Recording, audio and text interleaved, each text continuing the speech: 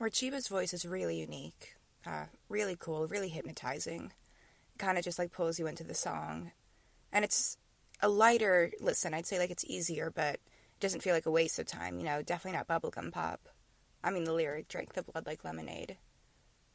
I don't quite know what she's referring to be honest, but like, it sounds pretty cool. So, yeah, this is another band that kind of came out of the late trip-hop movement, but a bit later, I think, and slightly more into a different 2000s lo-fi, but definitely incorporating different elements. Not quite as much so as, like, Massive Attack or something.